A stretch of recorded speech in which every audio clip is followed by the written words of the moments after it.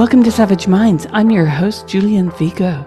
Today's guest is Namakula, a multimedia artist raised in the suburbs by a quirky academic Ugandan father and a feisty Jamaican mother. After many years of developing her talent in New York City, her work runs the gamut from TV, film, commercials, theater, voiceover, music, and producing original work of her own and for other artists. She's the co-executive producer-narrator of the audio poetry collaboration The Feisty Beast. And you can catch her in episodes of NBC's New Amsterdam, The Blacklist, and Netflix's Inventing Anna. I welcome Namakula to Savage Minds. I came to know of you through your interview with Jimmy Dore, where I found out that you are yet another actor who was denied a livelihood because you refused to take these fake vaccines, what I call a faux vaccine or a folksine. And I think a lot of people have been fed the herd narrative. We've all been coming off of mass media, basically legacy media, where we have Rachel Maddow screaming at people who don't get the vaccine, and people have been brainwashed and propagandized into believing that there was a one-fits-all model. And cases like yours and other actors, other artists, went virtually uncovered by the media. So I was really happy, and I'm always happy to see Jimmy covering great stories like yours, because this is the kind of story that needs to be told. And if you could, for our audience, speak about what happened to you from the very beginning, because you had a blossoming career in theater and TV and film, and like many others, you were disenfranchised from your own profession. Right. Yeah. Well, thank you for having me on. I appreciate it. And it's nice to hear that you were finding these other actors, because for me, I thought that when I'm in New York City, and I thought New York City was, a mecca for free thinkers and artists and all that stuff. But when this happened, it really highlighted how it's really not like that at all. And I was really surprised how many people buckled so quickly. And for me, I was never, outside of a childhood vaccine, I was never a big shot person. I don't get sick. I'm healthy. I run, I work out, I eat well. I've never had the flu. So I'm not a flu shot person, and I'm reluctant to inject things in myself, period. So when this disease came out, when the first hints of it, when we saw that video of the man in China who dropped in the street, that was a big scare tactic. Everybody became frightened, and there was very little information.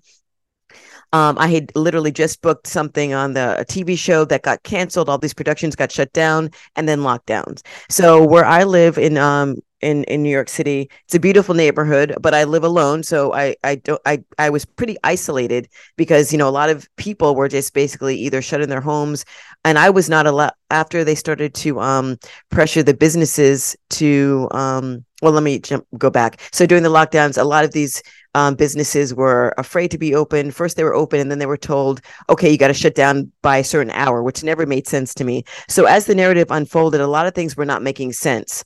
They kept adding symptoms to this disease. So now a sore throat, any little thing now was linked to COVID. And I felt like, okay, well, how is it that before 2020, you had a stomach virus, and all of a sudden it's COVID? So there was definitely this fear mongering that was happening. And then, I just started to think about, well, things that weren't making sense. And I started to explore outside of that. And I had one friend who sent me a link to one thing. And then before that, it linked to other information, alternative media, independent journalists, and other qualified doctors and microbiologists and epidemiologists that I was finding on my own, that were renowned people, that were accredited people. But all of a sudden, those people were called crazy kooks and were conspiracy theorists, and we weren't supposed to listen to those people. The only people we're supposed to listen to was Fauci and basically mainstream media, which anytime you shut down any kind of civil debate or peer-reviewed studies, there's a problem there. So there are a lot of indicators that there was something going on that was nefarious. But I think people were so fear-mongered, and also just so didn't want to be inconvenienced, they just would do whatever they were told to do just to get their lives back. But you cannot comply your way into, comply your way out of tyranny. It just gets worse. So what I was finding was, when I would find information, I would be sharing it with people, and people were so reluctant many people were so reluctant to even look at it. They were just so convinced, okay, this is what I'm being told, this is correct. So it became very hard to even share information for people's minds to open. And that's when I really realized a lot of people in New York, you think they'd be open-minded, you think they'd be more critical thinkers, and there are more sheep than I realized. And it became very isolating because I got to a point where I didn't know who I could talk to. And it was from there that I think social media really helped, because I was able to follow some doctors and activists who were online. And when I would see maybe another person in my circle who also liked a same post, that's how I knew that we were on the same page. So that's really how I started to find people. And then I had some friends already who I knew were, I was close with, where I would talk with them, and they also were agreeing with me. I have a good friend of mine who is a former actor, but he now does natural medicine, and he was on the West Coast. So I would have people that I would talk to that weren't necessarily in my close proximity. And at some point I organized a Zoom group for us all to talk, so that we could at least have a support group and talk to each other about our experiences and share information. But it was really a concerted effort to keep people in the dark, to keep people afraid, to keep people from talking to each other. Hence, the lockdowns, because they didn't want people to actually talk to each other and share anecdotal information. So even a woman that I met at my gym just before we got kicked out of the gym, she was the one person who was at the gym where I basically fought not to wear a mask, because they tried to make us do it in the beginning. And I'm like, this is ridiculous. So then they agreed, okay, we can wear these clear visors, these plastic visors, which made no sense, but they agreed to it. So she and I were the only ones in the gym working out with these clear visors. So she and I started talking. Like a dental hygienist. Yes, exactly. So she and I started talking, and then she and I took it upon ourselves. This is when they started doing the mandates. We took it upon ourselves to go door to door to the small businesses in our community with flyers and information, explaining to them mandates are not a law. You do not have to do this. And people were very grateful, because they were all very afraid. They were afraid of their livelihood. They're afraid of their own health. They're afraid of their employees' health. And they were really, again, there was no alternative information. So all we did was we gave them information about what the law really said. And people seemed grateful, but then as time went on, people buckled, people were harassed. There's a restaurant up by my house where it's family-owned Indian restaurant. There's an older matriarch who runs the place, and I gave her information. She was so grateful. I came back a few weeks later, and she's near tears, telling me that people are coming, harassing her, demanding to know, like, if she's screening people for vax cards. So they were really bullying people. So some of these businesses that really tried to not have that thing in the window, I think because they were ignorant of the law and they were afraid, they buckled to it. But I tell you, some of these people that did that, one of the restaurants, they after lockdowns were over, they opened for a week and had to close. It was a Greek diner in my neighborhood that'd been around for 28 years, family owned, had to close because they lost so much money. So it was really sad to see all this stuff that was happening. And it was very, like I said, very isolating, because they made it seem like you're few and far between, but there were actually more of us than they want us to know about, because there's strength in numbers, obviously. Well, the media emphasize what people like Jay Bhattacharya call the pajama class. And these are Guardian, New York Times, Chicago Tribune readers. These are people who consider themselves leftists, mostly Democrats. I don't know about you, but I've had a rude awakening these last years, because I never thought in my effing life that I would love people who voted for Trump because they had my back. And I tell people who are like, how can you have that person on the show? They're right wing. And I'm like, between you and them, they didn't want me to starve to death. This is the problem. As we come down to basic Marxian economics here, do you believe that all people should be able to eat? Do you believe that all people should have a home? And ironically, it was the right of center that was making those arguments. I deal a lot with feminist issues. I have feminists on the left who say, well, Donald Trump. And I said, well, look, if you're going to go on about his pussy grabbing, he's not the only one. Biden has his own CV of pussy grabbing. So do most of them. And if you're going to go on about his hair, or I'm not going to go into ad hominem because of someone's weight or personal appearance. No. Right. If you're going to go on about January 6th, oh, I've written about it, but I said, I've lived in countries where there were actual insurrections. That wasn't it. That was a pajama party. That was beach blanket bingo minus Frankie Avalon and Annette Funicello. We have allowed people like Rachel Maddow and Don Lemon and all these other crazies. They begin to look like Beck did. Remember after the war in Iraq started and you had all these crazy folks from Fox who were like screaming on the TV? They now look like the Fox News readers of 2003, 4, 5. And it's a weird thing because I talk to people even in Australia, New Zealand, who even were arrested for resisting these mandates and resisting house arrest.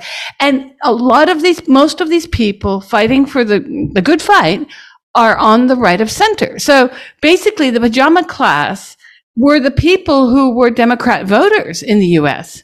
And they were the ones that would have you and I starve to death. And I have a real problem squaring that, you know? Yeah. I mean, I think that, there's a lot to unpack what you said, but I think that people have to realize that a lot of these people aren't reporters. First of all, they read teleprompters, they're teleprompter readers. So a lot of them don't do their own investigative work at all. They just given a script to read. So the idea that we have to listen to them, well, where are they getting their information from and who's feeding them and why are they all saying the same thing? It doesn't make any sense. And as far as that goes, you mentioned Iraq. I remember when, Saddam Hussein and these weapons of mass destruction, I never believed that. I didn't have any concrete proof, but in my gut, I knew that it wasn't true and that there was another intention. Of course, it was to get the oil. And I remember being at my past life. I was a commercial editor. I used to edit TV commercials and stuff. And I was at the office, and they had on the TV supposedly the Iraqi people cheering and happy and tearing down the statue of Saddam Hussein. And I remember I walked out of the room because I was like, this is propaganda. I don't believe this. And sure enough, fairly recently, I saw a program where they admitted that the people that were tearing down the statue were actually reporters.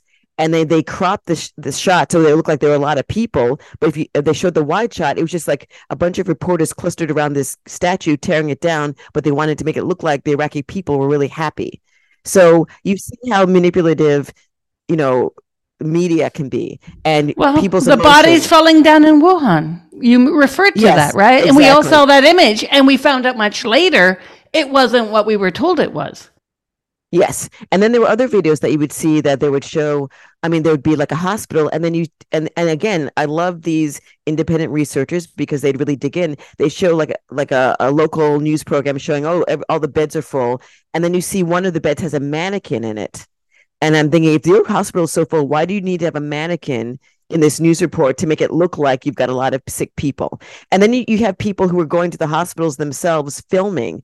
There's a woman in England who went there, and they were saying, the hospitals are full. And she took it upon herself to go. The hospital was completely empty. She filmed it, posted it online, and then the cops came to her house and arrested her. But what charge for filming an empty hospital? So there's a lot of intimidation when people are doing their own independent, basically research to find out what is going on. And I'm not saying that all hospitals were empty, but there were some that were not as full as they were saying, or there were some that were completely empty, but they were pushing this notion that all around the world, everybody's dying, you've got to stay home, and there's no hope for you. The only hope for you is once this vaccine comes out, you have to inject yourself. But then, you think about it, okay, well, there's no information. You guys have not, vaccines, take 10 years usually at least for, clinical trials and testing. They crank this thing out in like 7 months, and then you unleash it on the population. And if anybody asked a question, you were called somehow selfish, conspiracy theorist.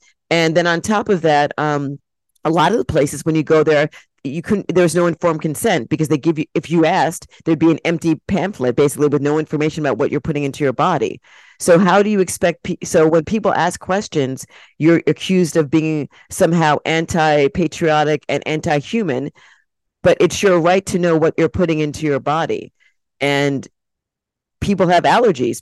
There's lots of so people go to a restaurant, you ask what's in this. I have a peanut allergy. That's okay to do, but you're supposed to inject yourself with something that, was not really tested properly, and all the ferrets died when they did do the testing. On coronavirus. Yeah. It's just crazy. No, but the whole thing is nuts because, as you mentioned, 10 to 12 years is the average for vaccine development. They not only rolled this out, but in order to have informed consent, you have to know what are the risks. Without testing, they couldn't actually allow for informed consent. And that's why the Nuremberg trials are so central to what has gone on here, because people forget that informed consent grew out of them. And I read them the other day on air. for a completely different issue. Well, it's related actually in many respects, because the subject I work a lot on is the transgender lobby, which has taken aim at children over the past 15 years, especially. And Right. when you have children, girls, teens, who have had double mastectomies At age 13. That's right. All Yep. because they like to run a plow, or they like bowling, or because they like Tonka toys. The overt sexism of that movement is beyond belief, but the torture and abuse of young bodies and minds is unbelievable, because the lobby has its claws in a very large cohort of largely lesbians. In the UK, the majority of those getting these interventions are female, and the men do not. They tend to just identify as, wow, sounds like sexism to me, right? Where the men do nothing and the women torture themselves. Well, and then there's those cases where, this is just, it's so heartbreaking. I've seen a lot of the detransistor stories, and when you find out some of the stories where one woman who was saying, my parents are going through a divorce, I felt isolated, and then I made friends online with these people who I thought were my friends, but they totally groomed her. And then, but she didn't confide in anybody. So then her mind just got totally twisted around. And then she, was convinced that maybe she was a boy. And then, she was immediately put on hormone blockers, and at age 16, double mastectomy. And now she's trying to, go back. And the doctor that did it to her kind of shrugged their shoulders and said, well, I don't know what to do for you. She's got all these aches and pains. She's got an Adam's apple. Her breasts are gone. It's, but she was 16 years old, and, the parents are also on some level indoctrinated, where they're told, well, if you don't do this, your child's going to kill themselves. So, yeah, I agree. I feel like a lot of girls were tomboys growing up, and thank God, my parents weren't told that I should be changed into something else. It's very sad, because I think once you go on that track, a lot of the parents, they can't go back. Like, they feel like, well, I've already done this. So they will, it's the hill they'll die on. They'll believe they did the right thing, even though, I don't know how a doctor who's supposed to do no harm can take a healthy child and remove their breast. A child. I don't understand that. And even if they're not a child, a healthy person, like if someone says, hey, I don't like my arm anymore, well, you cut off my arm, they won't do that. Well, they did in Scotland until the medical authorities told that Dr. Smith to stop doing it. And the thing is BDD, amniotopic, has been rendered virtually non-operable, in the sense of it's a diagnosis, but doctors are being told you cannot operate, right?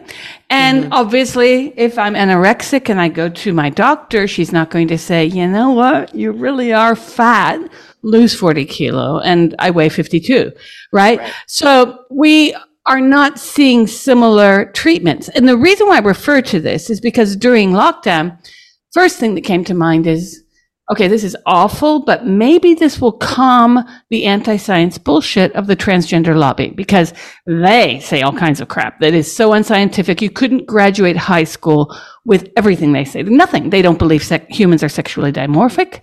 They believe that gender is somatic, but sex is psychological. I'm not joking. They've basically catapulted everything that we know from the Enlightenment onward out into space. And they believe that, you've heard this, my personal truth, my personal journey, my true self, all this bullshit.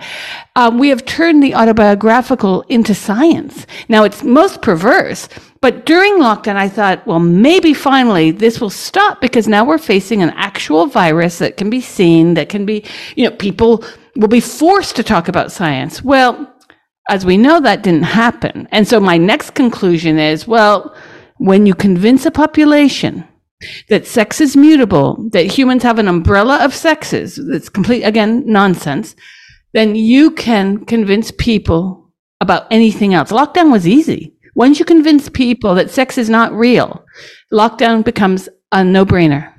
Yeah, basically. It's a slowly, brainwashing of masses. And once that becomes a standard and people are afraid to point out this is illogical, this is unscientific, once people are silenced, once people are marginalized, then it's a pretty dangerous place, because then anything goes. And that seems to be where we're going. You have people who one minute are considered credible experts. The next minute they are deplatformed and their bank accounts are frozen because they say something against a government narrative. I mean, I don't know how anybody cannot be disturbed by this. And the thing about it is, I was starting to see a lot of interesting things happen. I had a friend of mine who I sent her a video during lockdown, and all the video was a couple on a plane with a 2-year-old, and the 2-year-old, being a 2-year-old, didn't want to put the mask on. The parents were wearing the mask. The child did not want to, and the child kept, pulling it off, and they got kicked off the plane for that. And I sent her this video, and I said, "Look at how outrageous this is. Why would they?" And her response was, "Well, kids model their parents, and the kid wasn't wearing the mask." I said, well, so I thought it was crazy. I watched the video again. I'm like, no, the parents are wearing the mask. The kid just doesn't want to wear it. I mean, I can see why. And then she says, well, kids, I think they look like Trump supporters. And I thought to myself, what does that have to do? My thing was, I don't care if these people are neo-Nazis. The whole point of the video was, this is illogical and irrational behavior. Why would you kick people off a plane because a child, I mean, and I realized why she said they were Trump supporters, because when they got kicked off and they complied, but they said to the attendant when they were, they said, look, she's 2 years old. And, by the way, this disease has a 99% recovery rate. So, the husband was pointing out, this is kind of crazy what's going on. And but I think that's what triggered her. Like, well, they're Trump supporters. I mean, that's when I realized they're turning this into a political thing. Why is it political to be concerned about your body? Like, so I say that because I feel like people choosing to take this experimental gene therapeutic called a vaccine, people who didn't want to do it were called right-wing extremists, white supremacist, Trump supporters, and that's how you're labeled. I'm like, what is this? Why is this a political thing? Why can't it be my bodily autonomy, my personal choice? And there are other treatments, like, I don't know, fresh air, vitamin D3, vitamin C, being healthy. If you're convinced that this treatment works for you, then it works for you, then why do I have to take it? Like, that's why the other thing didn't make sense to me, because now they've morphed medicine to mean, oh, well, the medicine only works if other people take it too. So now they have a right to be angry at people who don't take it, because now they've been told that the only way your medicine works is if everybody is taking it, which also makes no sense. So if you're saying this is a valid treatment, then it shouldn't matter who else takes it, as long as you feel like it works and you take it. So the mandates, and then the shaming of people and the ostracizing. I mean, I was not allowed to go to the funeral of a family friend who was like a second father to me, because, his daughter, who was a doctor, who was also indoctrinated, and yelled at me when I said to her, when we were talking. And also the thing is, early on, there was a lot of information that is hitting the mainstream now that was already out, but was buried, or people weren't paying attention. So from the beginning, these manufacturers said that this did not stop infection or transmission. I had read that numerous times. So that's why I was confused why every time you'd put on the news or something, or hear a story, they would be saying safe and effective, and it'll stop you from getting COVID and keep you out of the hospital. And it was contradictory to what I had been reading from the manufacturers. So when I talked to her about this, I said, she was saying she was going to go get this quote vaccine. And I said, well, but if it doesn't stop infection or transmission, why would you even bother? And she yells at me. She says, well, it'll keep me out of the hospital. So when I saw how fearful she was, I realized she's a doctor and she's acting like this. So what is the general population? What chance do they have when they're being told these things by these medical professionals, and they're believing them, and they're not really paying attention to other information that literally is put out there? I mean, that's the thing. When the TV set, and I haven't had a TV in years, is it's basically hypnotic. And if you see somebody on TV, people tend to believe them rather than maybe a human being that you know personally, or some other person that article you read. So you see these people on TV, and also the logic is, well, why would the politician lie to me? Why would the doctor lie to me? They're wearing a lab coat. They're on TV. Why would I think they don't think that. You can't think logically in this way. You can't think like compassionately. You can't think how you would behave, because these people are not you. They have an agenda. A lot of them are, either ignorant, indoctrinated, paid off, compliant. I mean, there's a lot of different things going on because I don't believe all of them are pure evil and know what's going on. I think some of them are just puppets. And like I said, a lot of them are not journalists. So they get cushy salaries and they're paid to read a script in front of the TV. And they call themselves journalists. And people put too much trust in them. So maybe this awakening will make people, because now all this information is coming out about the myocarditis and all this crazy stuff. So, and this was, again, this information was there before the sterility. I mean, these were all these doctors who were deplatformed were talking about this. And now that it's hitting the mainstream, because I knew that they could not stop the anecdotal stories. You can't stop you can't stop somebody from having a cousin that gets injured or having somebody that has a bad reaction. If you know them personally or you have a friend of a friend, the media cannot censor that. So even though they shut down support groups for people that were injured and lost family members and Facebook blocked people and all these other things, you can't stop the human connection, which is what they were trying to do with the lockdowns, to stop people from talking to each other. So I think that now that it's hitting the mainstream, people are waking up and they're being more discerning about who they're listening to and the information that they're getting, and perhaps also listening more to their higher selves about what is your gut telling you. Does this sound right to you? Does this make sense to you? I know this professional is telling you this, but are they being truthful? Do you feel in your heart that this makes sense? I mean, I think it goes back to, we have an instinct for a reason, and people have, again, gone against their instincts and done things because they were coerced and or threatened with, their livelihoods. But you have to take a stand, and that's what I did. I mean, I'm at a point where, I was able to really make a career for myself, and in the last 4 years, I acquired this great manager, and I was finally getting into those rooms to get those auditions, and I was booking TV stuff, and things were on basically a momentum was going. I had built new relationships with casting people that were calling me in for various things, and once this happened, it was locked down for everybody. But once things opened up and SAG implemented these mandates, which was unscientific, and also they're not a medical body. They can't make people, these were all mandates, and mandates aren't laws, but it creates a culture of, well, they feel like they have to do it. So when SAG created the return to work agreement contract, which basically said that if you wanted to work in any of these productions, you had to be basically had one of these quote vaccines to work. And if you didn't, you wouldn't be allowed to, but they're not allowed to do that. So supposedly they would make exceptions if you had a medical exemption or a religious exemption. I don't know anybody that's been approved for that. So the idea that they were granting these accommodations, I don't think is true. But then on top of that, they were finding ways to find out who was vaccinated and who wasn't. So for example, during this time, I got some auditions. One of them said, okay, in the slate, say your name, city, and vaccine status. And that's completely, I mean, that's not legal to do that. I mean, you are discriminating against people because of their medical choices. And that was one way they were doing it. And then, of course, you were supposed to report any incidents to SAG. Sometimes you'd see a casting notice and it would say, vaccine, you have to have a vaccine for this production, which again, you're not allowed to do that.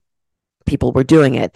And I actually just spoke with an agency producer who's also very awake, and she refused to comply, and she had to work from home for a long time. Now that the agencies open up again, she said she was on a shoot, and this is after SAG finally supposedly lifted these mandates in May of this year. She said she was on a shoot and she saw on the casting list, they had the actors listed and they had their status listed, who was vaccinated, who wasn't vaccinated, who had boosters. So the idea that this has gone away because SAG has repealed the return to work agreement is not true.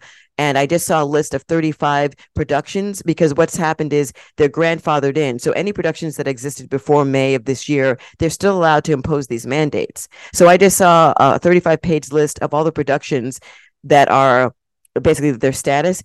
I would say 95% of them are still implementing this mandatory vaccine, COVID-19 vaccine mandate. So when people say that, oh, it's lifted, now everybody can go back to work, that's not true. But now we're in a strike anyway. So no one's supposed to work now, unless you're a Hollywood celebrity, and then they're granting them interim agreements, which is basically a waiver that says you can work.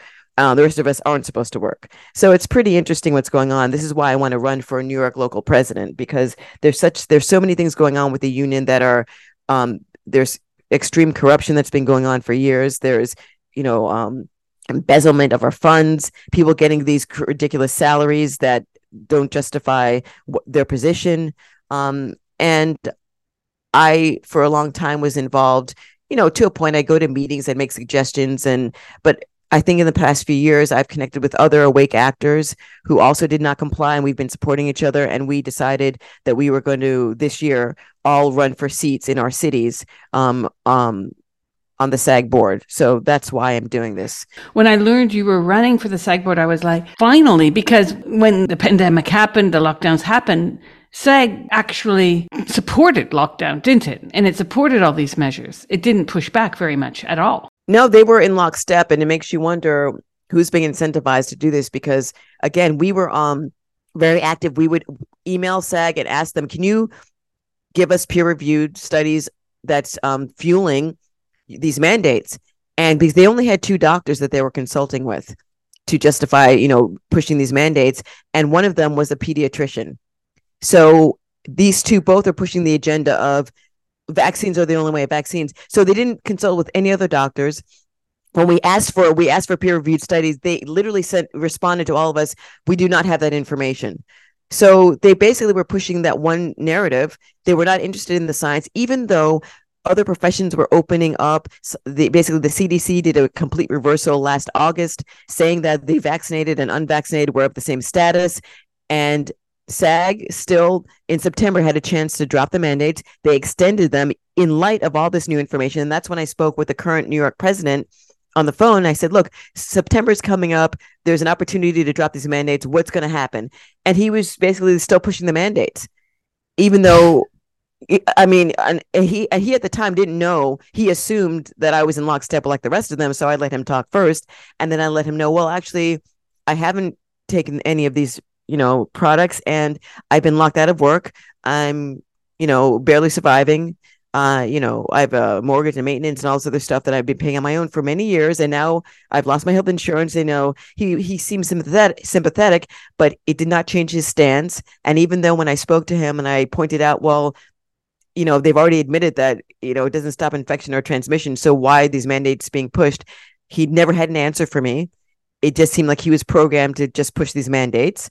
And sure enough, in September, they extended it. They extended it until, like I said, until this May.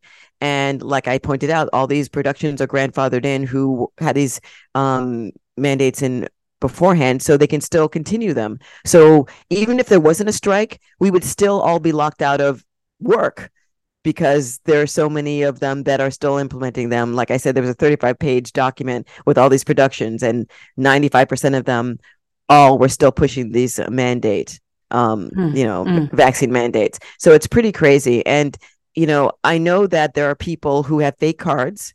I refuse to do that because that in essence, you're complying with tyranny. I know that there are high-powered people who have fake, have doctors that will basically say that they took this injection, but they didn't, but they continue to work. So clearly they don't agree with it, but they don't want to speak out. And again, strength in numbers. I think there are more of us than them. And if people spoke up, because my thing is this, even if you believe that, well, I did the right thing, for me, that was my choice. And I have friends that have taken, the vaccine and the boosters.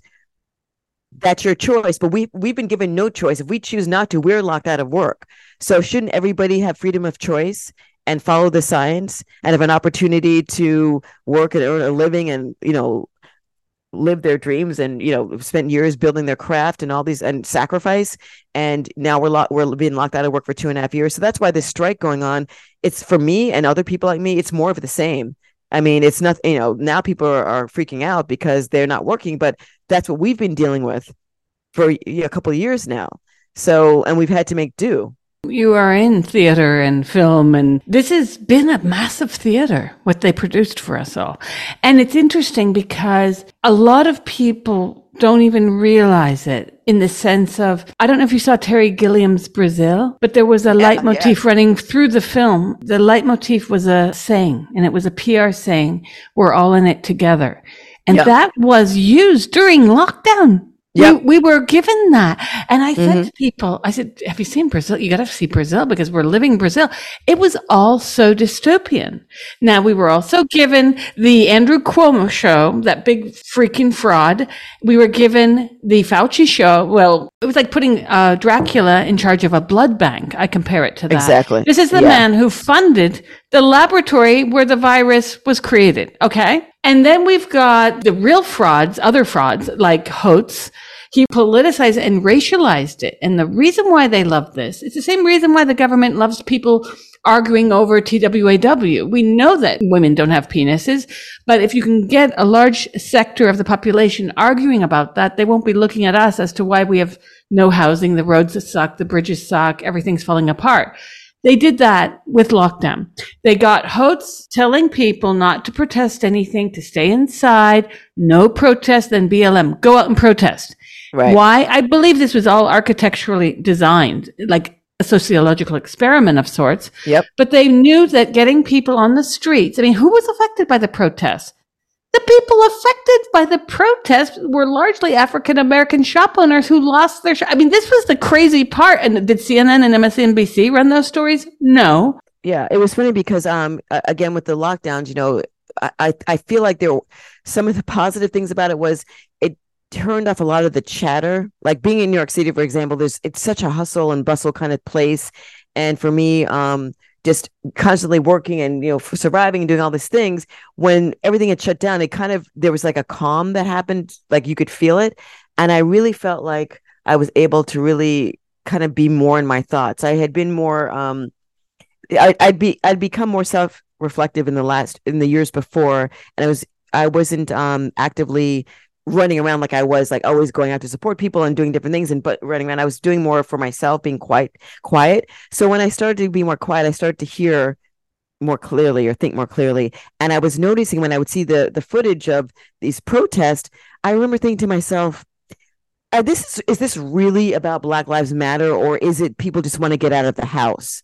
You know what I mean? Like, it just started to feel like something is not right. And I think in the beginning, I bought into the BLM. And then after a while, I was like, this is another psyop. I don't really. And then sure enough, now it's come out that it's all corrupt and they millions of dollars taken to build mansions and all these other things. But it's been very interesting to see people's reaction. But what was also interesting to me was they kept pushing this narrative that Black people were the most ones to be affected by this. You and I were talking about this earlier the other day about how they were saying that because Black people, again, it's like a lot of the times when they say Black, it's almost like used synonymous with poor people. And I have a big problem with that because they never address class or economics. It's always race, right? And when they talk about Black people, it seems to be this monolithic group that, oh, you're all the same. So only Black people are mainly affected by this because typically, you know, there might be like 5 or 10 people living in a 2-bedroom house, and because of the virus spreading. So I thought to myself, well, if you're talking about that, it's about economics. If you can only afford to live in a 2-bedroom place and you've got, you know, 6 family members living there, that could affect anybody. Anybody of any race could have that situation going on. So why are they trying to say that mostly Black people are affected by this? But it's very interesting it's very interesting how the societies are just being broken down and fighting amongst themselves while, you know, the money grabs going on right under our noses and our autonomy is being taken away, and they're trying to get everybody on a digital currency. I mean, it's just very in the food supply. I mean, there's so many things going on. It's like a juggling act to keep up with everything. It's crazy. There was censorship all around. There was censorship of the theories about the lab link. Okay. I had someone on the show very early on who wrote a report on this because there were doctoral students from way back who hypothesized that there was a danger that a new variation of COVID could be created because of simply humans going to nearby caves and meddling with bats.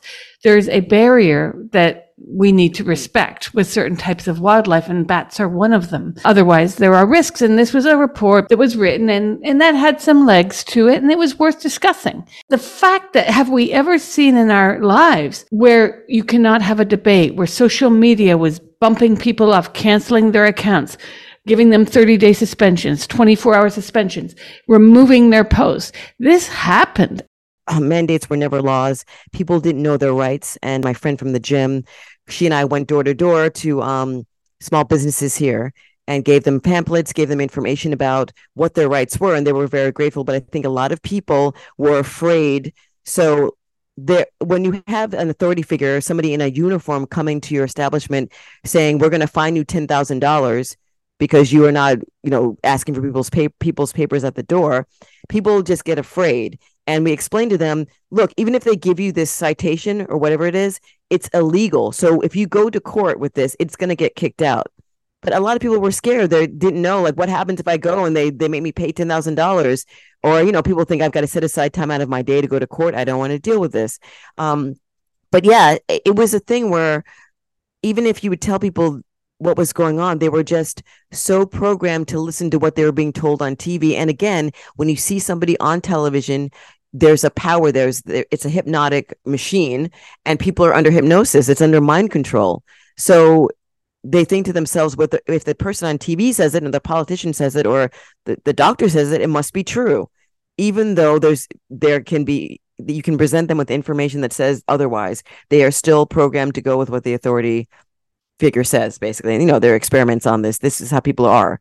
So it takes a certain person to really step out of it, and that's why I keep saying I think that part of the lockdown, one of the positive things was, for me anyway, it really helped me to recalibrate and really take stock of who was in my life. Because like I said, when I was finding out information and sharing information, the people who were receptive and open, or who were also getting, doing the same thing, the people who were completely closed down, didn't want to know anything. All they wanted to do was follow what they were being told.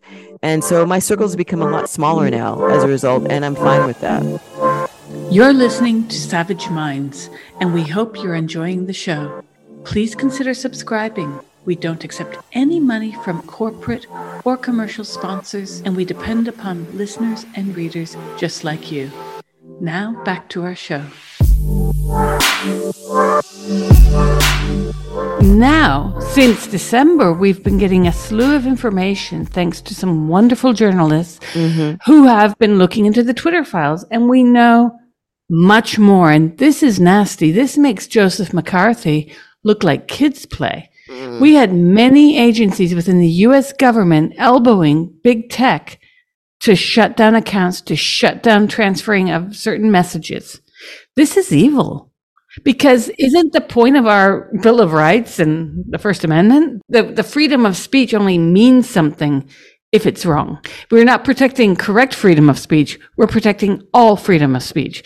And what they were able to successfully do is say that your speech is dangerous. Now, I'll tell you something. I was a bit shocked. I'm going to say it right now. The first guest on this podcast in 2020 was Noam Chomsky. Wow. And we've been in touch since 9/12. Okay. I was really so excited to speak to him. And when I hit the subject of lockdown, I wanted to cry. I was very sad. This is my hero advocating for the most fascistic, draconian madness. And I thought, seriously, Namakula, I was like, seriously, I can't have this image destroyed. But it was, because we were all imperfect. I guess everyone has their blind sides. But his blind side was huge, because some of the things he said, and I've read in other articles or interviews, was basically, who cares what happens to people who didn't take the vaccine? They'll have to fend for themselves. I'm thinking, whoa.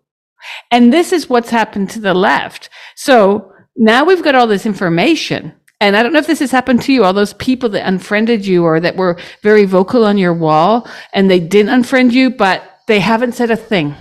This is what's happened to me. All those people who were like, oh, but I'm an overnight immunologist and I read USA Today once. And now they're shutting up and they're not responding to all the evidence that we were right. Right. Well, I have doctors and nurses in my family. And like I said, for me, I'm constantly striving to always remember, the more I know, the more I don't know. And I'm constantly trying to get new information and keep challenging myself to keep questioning things. So again, when this was going on in my gut, I'm like, I don't agree with this. Something's wrong. But I continued to listen to both sides. So my uncle's a neurosurgeon, and I would send him information from credible doctors, epidemiologists, people like that, microbiologists who were talking about things. And, he would read it, but he would always have a response that would be counteracting what they were saying, even though for me, if you're coming from an impartial place, there's some things that you can't deny, And sometimes his go-to would be, well, I'm not an epidemiologist. So even with the masking, when first the masking came out, again, I'm not a doctor. I was following it until I started to do more research, and that masks don't work, but also they affect your cognitive skills over time if you're constantly restricting, your oxygen flow. But on top of that condition of hypoxia, if you have a pre-existing condition, if you're masking yourself and breathing in your own CO2, it can reignite whatever your issue is. So if you're, like, for example, a cancer survivor, the worst thing you can do is put a mask on, because that could actually reactivate, your previous condition. So the masking is not just a harmless, aesthetic thing. Like, it can do harm to you, in addition to not stopping the spread. And so my thing was, the more I did research on that, they talked about, well, doctors wear masks during operations because they don't want to maybe spit into an open wound, but that's really it. And even now, some doctors aren't even doing that. So when I was talking to my my uncle about, what I was reading about the masking, he counteracted with, oh, the same, like basically the same rhetoric that you see on TV. And then I realized he's getting all of his information from what he's seeing on TV. And even though I'm sending him other information from literally, credible doctors who are saying the complete opposite and giving backing it up with research that's been around for decades to support it. But now all of a sudden in 2020, this research is now null and void. People were still indoctrinated. They still were indoctrinated. I think part of it is also, is you go to medical school for how many years, you pay all this money, you're sleep deprived. It's a form of, again, a little bit of brainwashing, where you feel like, I don't want to believe that my training and expertise and all that was all, was for naught. I don't want to believe that now my profession is tainted. Or so there's a lot of resistance for a lot of different reasons. But I think that the important thing is we always have to keep growing as people. You can't be so arrogant to think that you know everything, and to think that you're the end all and be all. So again, even though I've been following alternative, I don't even like to say alternative, I just say, basically, non-mainstream, professionals, I still, make sure I question. I'm like, okay, well, this person says this. Let me check with other resources, other articles, other videos, other, I just think it's important to always be open-minded in that way, and to form your own conclusions based on your research information and your instincts. Like I said, your instincts are very important, and they're there for a reason. And I think a lot of people ignored their instincts, especially during this time, and were fear-mongered, and they went against their instincts. Because I know people who, did comply, and they wish they didn't. They really didn't want to, but they wanted to keep their job, or, they were stressed. They were basically bullied into it. And now they're looking back on it and wishing that they had stood up for themselves. And my attitude is, if we all stood up for ourselves, whether you complied or not, you should stand up for human rights and freedom of choice and bodily autonomy. That should be something that everybody fights for. So no matter what your choices are, it should be your choice. And I think that's the problem. It became this us against them, the vaccinated and the unvaccinated. And it shouldn't be like that. It should be like, well, if you choose to do it or not, that's okay. And we should be fighting for that, because today it's a vaccine, or fake vaccine, or whatever you want to call it. Today it's something like that maybe you want to do. Tomorrow it might be something you don't want to comply with, but then you're forced. So one day it's going to be on your doorstep. So we all need to be together in this fight, and we weren't. And now, like with the SAG strike, now we're all not working. And that's why I'm fighting to get to be a part of, making some change, and representing all members. That's what I keep saying. If we're all in this together, we should be listening to everybody and trying to make the best decisions that will benefit everybody, not just a select few, or not a select few, not just a certain population of the membership, because we're pushing an agenda and those people are a part of that. It should be considering everybody involved. And outside of the medical mandates, there's extreme corruption in our union. With our pension plan was robbed of $2 million some years ago, and the person that did it never went to jail. There was a closed door deal made where they basically, obviously didn't work there anymore, but they never went to jail. There were no charges, but they were charged with tax evasion for not paying taxes on the money they stole, which is crazy. I mean, you can't make this stuff up. It's like a Joel and Ethan Coen film. Exactly. So you have that going on, and then also during the previous president, they decided that they would change the eligibility for health insurance. So basically what happened was 8,200 seniors were thrown off their health insurance, because it used to be that, if you're an older person, you're not working anymore, but you have residuals from some old TV show, the residuals, that money would go towards you making your nut to get your insurance. Well, they decided that they didn't want to do that anymore because they wanted to save money. So all these seniors, like I said, 8,200 of them were kicked off their health insurance, because even though they were making money in residuals, that those points or those dollars did not go towards the eligibility to get health insurance. So I don't understand why anybody would vote for something like that. But I certainly would not. And I would be in the room fighting for seniors and fighting for everybody. So, and we need to get proper negotiations. People go in, and the deals that we've gotten have been really horrible. And now we're in the situation where streaming has been terrible. The streaming deals we get for that. I mean, people see people on TV shows and they think they're making all this money. And it's not like the old days where you're on a network show and you're, getting some Now it's like everything's streaming. There's all these different places where it can be shown, and the money does not reflect it. So I'm sure you've heard the stories where, these big celebrities we're talking about, they're getting checks for 80 cents. I mean, some people are getting checks for like zero money, but you get issued a check. I mean, I haven't gotten anything that's that low, but I've definitely have, I'm not getting the kind of money that you would think for the work that I've been doing. So it's been really challenging. And I think that I had a conversation with an actor friend of mine who I was talking to him about my candidacy, and he's very supportive, but he pointed out, he says, well, we're in the middle of a strike. Maybe people don't want to switch leadership because we have Maya Gilbert Dunbar, who's going to be running against Fran Drescher. And I'm going to be aiming to unseat the current New York president, who's had this seat for 10 years. So he was feeling like, well, maybe because there's a strike, people will be reluctant to change leadership. I said, but the leadership has not been working. So why would we keep the same people in place, who have been doing these same bad deals, who've been not acting with honor and integrity or transparency? Because when they were negotiating for our new contracts, they wouldn't tell it. They never released a pattern of demands. We didn't know what they were going in for. They released a video at some point and said, oh, we're in there fighting for you, but it's very confidential. So we never knew what was going on behind closed doors.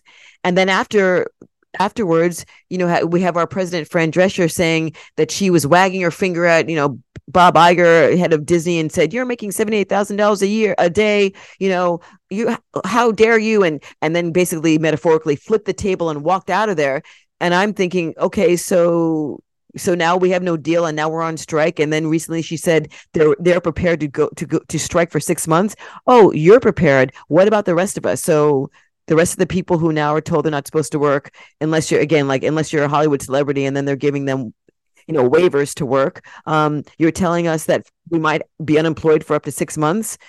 How is that acceptable? So I don't think that that's an issue, switching leadership while this is going on, because we're here in this position because of leadership, and the leadership that's been there for decades. So we need to unseat these people. We have Duncan Crabtree Ireland, who's the chief negotiator, who makes over $1 million his salary. Why is he getting over $1 million? And then they just approved a pay increase for him. And this is the person. This is a salary for SAG? Yes, the chief negotiator. And this is somebody who was sued because for dereliction of fiduciary duties, because of the whole thing of kicking the seniors off of their health insurance. He was behind that. And they won the lawsuit posthumously because Ed Asner led the lawsuit, who was an older actor, led the lawsuit. And he died, I believe, in 2021. And, he won the suit after he died. So my question is, this person should not even still be working there after that. Wow. But yet, yeah, and he's the one that's been spearheading these mandates as well. Well, I remember Ed Asner from when I was a kid, because the last major strike was when he was at the helm, and he kicked ass. Well, the problem is that SAG is no longer run by actors. Right. The members, like, this guy, Duncan Crabtree Ireland, is a lawyer, I believe. And, they don't have the empathy. They don't have the understanding. And to be honest with you, it just seems like they're lining their pockets and filling their coffers. They're not thinking about the average actor. They're not thinking about people who have, families to feed. People are expected to strike now for 6 months. And you want us to stay loyal and just walk around the picket lines all summer. I mean, I see, people are out there in the sweltering heat, screaming, carrying these picket signs, and you have Fran Drescher saying, "Well, we're in it for the long haul, 6 months." I mean, really? So, what's the end game here? Like, she walked out of there with no deal, and was bragging about how she told those people off, but we have no deal now. So, what does this mean? AI is a big issue. People are worried about they're going to be replaced by AI. Well, okay, 6 months, that would give them plenty of time to replace us with AI. I mean, you know what I mean? I just feel like it doesn't make any sense to me. It's not good negotiating. We need people that can negotiate well and understand what's going on. And we have Pete Antico, who's running for secretary treasurer, who is a powerhouse. He's a veteran stunt man, and he's a finance guy. He knows all about negotiations. He's well aware of what's been going on with SAG for years. He's been fighting it, and he's released a 6-part series video breaking it down in layman's terms, what has happened to our union, why it's going on, why we are where we are now, and how we need to turn it around. And I've been, a bunch of us, we've been just putting the word out there, putting it out on social media. I really hope that people go to unionmembernews.com, which is where we're posting a lot of the videos and all the candidates across the country who are awake and who are pushing for change to get our union back into the hands of the members. And I have my website, namakula.com, where you can see my work, but I also have a page dedicated to my SAG candidacy. And I really just want to make change and make it a union to be proud of. I was so proud when I joined. I've been a member since 1999. And I was so excited when I finally earned my SAG card and was, now a legitimate actor and booking voiceover work. And, it was a really exciting time. I mean, I was able to buy my apartment from a big voiceover job I had. Those days are over. Like, those kind of jobs don't exist anymore. And that kind of money is changed. And I've been able to, still work, and I do other things. Like I said, I used to be a commercial editor for a long time. So once in a while I do some editing, but I also produce. I have other skills. I have a lot of experience, but it's exhausting. Like, my goal was to, just to be an artist, to be an actor, to be a voiceover artist, to produce, to write, to create, to that's my passion. And I feel like now what's happened, it's, been cut off at the knees at every turn. And now we're bracing ourselves for, the next wave. What's next going to happen? If people reacted this way to the last couple of years, how they treated each other, how they ostracized people, how they buckled to mandates that weren't even laws. If something happens again, which there will be something again because they keep talking about it, how are people going to react? Are they going to stand up, or are they going to comply with tyranny and hope it gets better? And I'm really praying that, what's happened in these years and what's coming out now in the mainstream media will wake people up to what's been going on, and for people to band together, in this fight, because we're all in it together. And it's not, you turning on your neighbor or fighting amongst yourselves is not going to help anybody. And I think just we as a human society, we really need to focus on what's important, and, human connection and uplifting each other and inspiring each other and being there for each other. I mean, I'm a child of immigrants, and my mother is Jamaican, my father's from Uganda, and it takes a village. You take care of each other. If you misbehave, and the neighbors will reprimand you, and then you get home and your parents reprimand you. Like, that's how it was. Now people just like throw up their hands and walk away. And, it's just really disheartening to see a lot of this stuff. And I'm very passionate about, mankind is my business. I don't think that we should just be turning a blind eye to injustice and to people that are being persecuted and unjustly, and people that are being disenfranchised and marginalized and name calling. And I want to take the politics out of the union. Again, during this time, I realized how polarized it is with, conservatives and liberals, or Democrats, Republicans. It shouldn't be like that. Whatever your affiliation should not be included. We're all artists together, and that's what it should be about. And it should be about creating things that make the world a better place and create a connection and an emotional connection and some upliftment for culture and society and the world. It should not be people fighting amongst each other and talking about, political stances and all this other crazy stuff. The irony for me, Namakula, is that we're seeing this crisscross of left and right, where the right is now the more compassionate and class-oriented, and the left, the former left, I guess, they've left their minds, are neoliberal professionals. They're the managerial class. Those are the people who run universities, your union, all unions, and they're there to do the bidding for the man. It's been very eye-opening. And, based, and I try to talk to my mom about, this. My dad passed away some years ago, and I always wondered what he would say because he was very intellectual and open. And I remember he was years ago was he would go to, I was raised basically Democrat, but he would go to like Republican things and hear what people have to say, and he would listen to other things. And he says to me, it's always important for you to listen to other people, which I wish I'd listened to him more years ago when he mentioned that. But anyway, I do feel like there's an attachment to it. Like when I was talking to my mom about stuff, she said something like, well, a big part of her Jamaican culture is the Democrat thing. Like, that's embedded that's baked into her upbringing. And I think that's a lot of people are like that, whether you're Democrat or Republican or independent, it's kind of baked into how you were raised. And then it takes a lot for you to step out of that mold because, it's something that it's almost like second nature. You don't think about it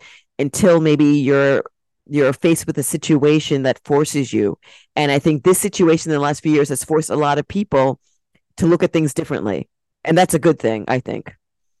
When Biden called this a pandemic of the unvaccinated, I was like, what the actual fuck?